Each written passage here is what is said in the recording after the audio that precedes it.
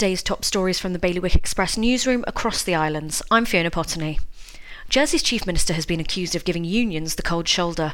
In a letter sent in September, the government was asked to address claims it had withdrawn from a key agreement underpinning negotiations between public sector staff and their employer.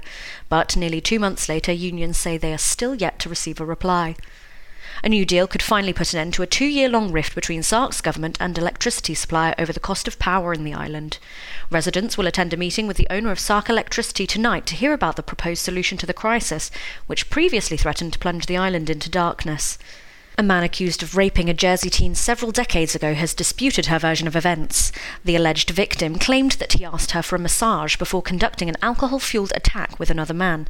But the defendant said that can't be true because he is too ticklish. The trial of both men continues in the Royal Court today. And a group of 7 Guernsey politicians are fighting to save a coastal wall. The states had previously decided to take part of the L'Ancresse Bay barrier down, but now plans have been put forward to maintain and stabilise it over a 10-year period.